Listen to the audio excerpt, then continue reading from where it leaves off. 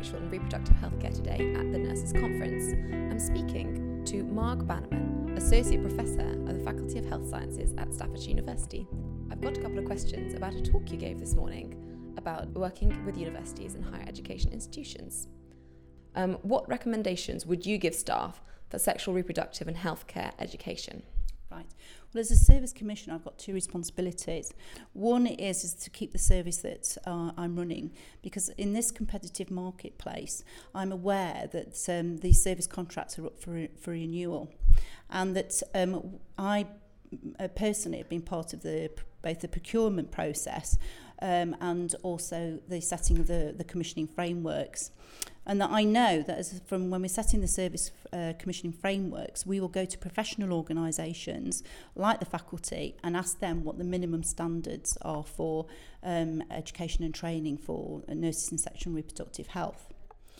So that then is set within the commissioning framework. So while at the moment the faculty nurse diploma isn't a must-do, I'm quite certain that in the future that commissioners will be expected to ensure that their staff are trained to professional organisational standards. My second responsibility is to my staff, and that is that I'm going to have an array of staff with completely different needs. I may have nurses who have already got degrees and masters and won't necessarily want to undertake a academically accredited course. So they then can go direct to the faculty and undertake the nurse diploma. There will be nurses as well who are very experienced and feel that they can go straight to the nurse diploma, but actually when they access the diploma, they realise that their practice hasn't perhaps been of the standard that the faculty demands. So therefore they might then have to go back and access some sort of education and training. The other thing is that there are some nurses who might feel the opposite, that they're underconfident, and they might feel that, I want to get this nurse diploma, I want to get the qualification, but I need a framework and guidance as to how I can access it.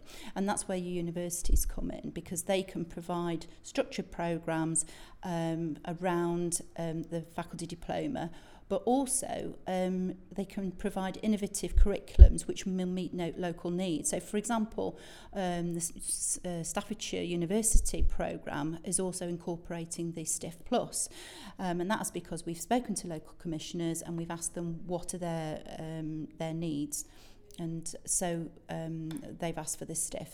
What we're trying to create is a national standard in terms of competency framework, so that all nurses working in sexual and reproductive healthcare have a minimum set of skills at a minimum standard, and that whatever else they do is over and above that.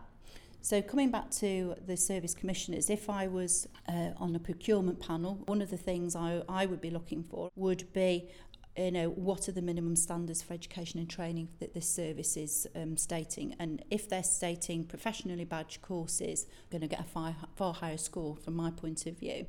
The other point that, which was highlighted this morning, in fact, is that if they go to a local, education training provider, do a, 2-day training course or whatever, it might give them the knowledge and skills with which to be able to do the job, but the piece of paper that they get at the end of it might not be worth anything. And that's what we found talking to some of the delegates this morning, that they've done training courses in the past since the demise of the EMB in 2002. Various education and training providers have set up courses that have met local need, and some of them might have academic credits. But the problem is they're not demonstrating, they're not professionally badged, and so therefore they might find themselves in a situation whereby their pieces of paper have no currency.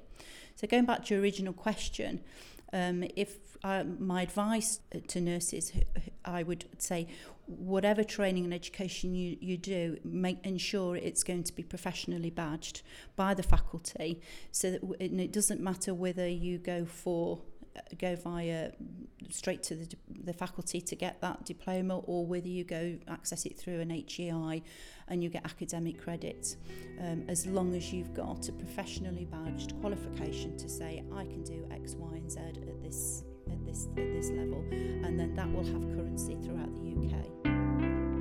Thank you very much, Marg. Have a fantastic day. Thank you.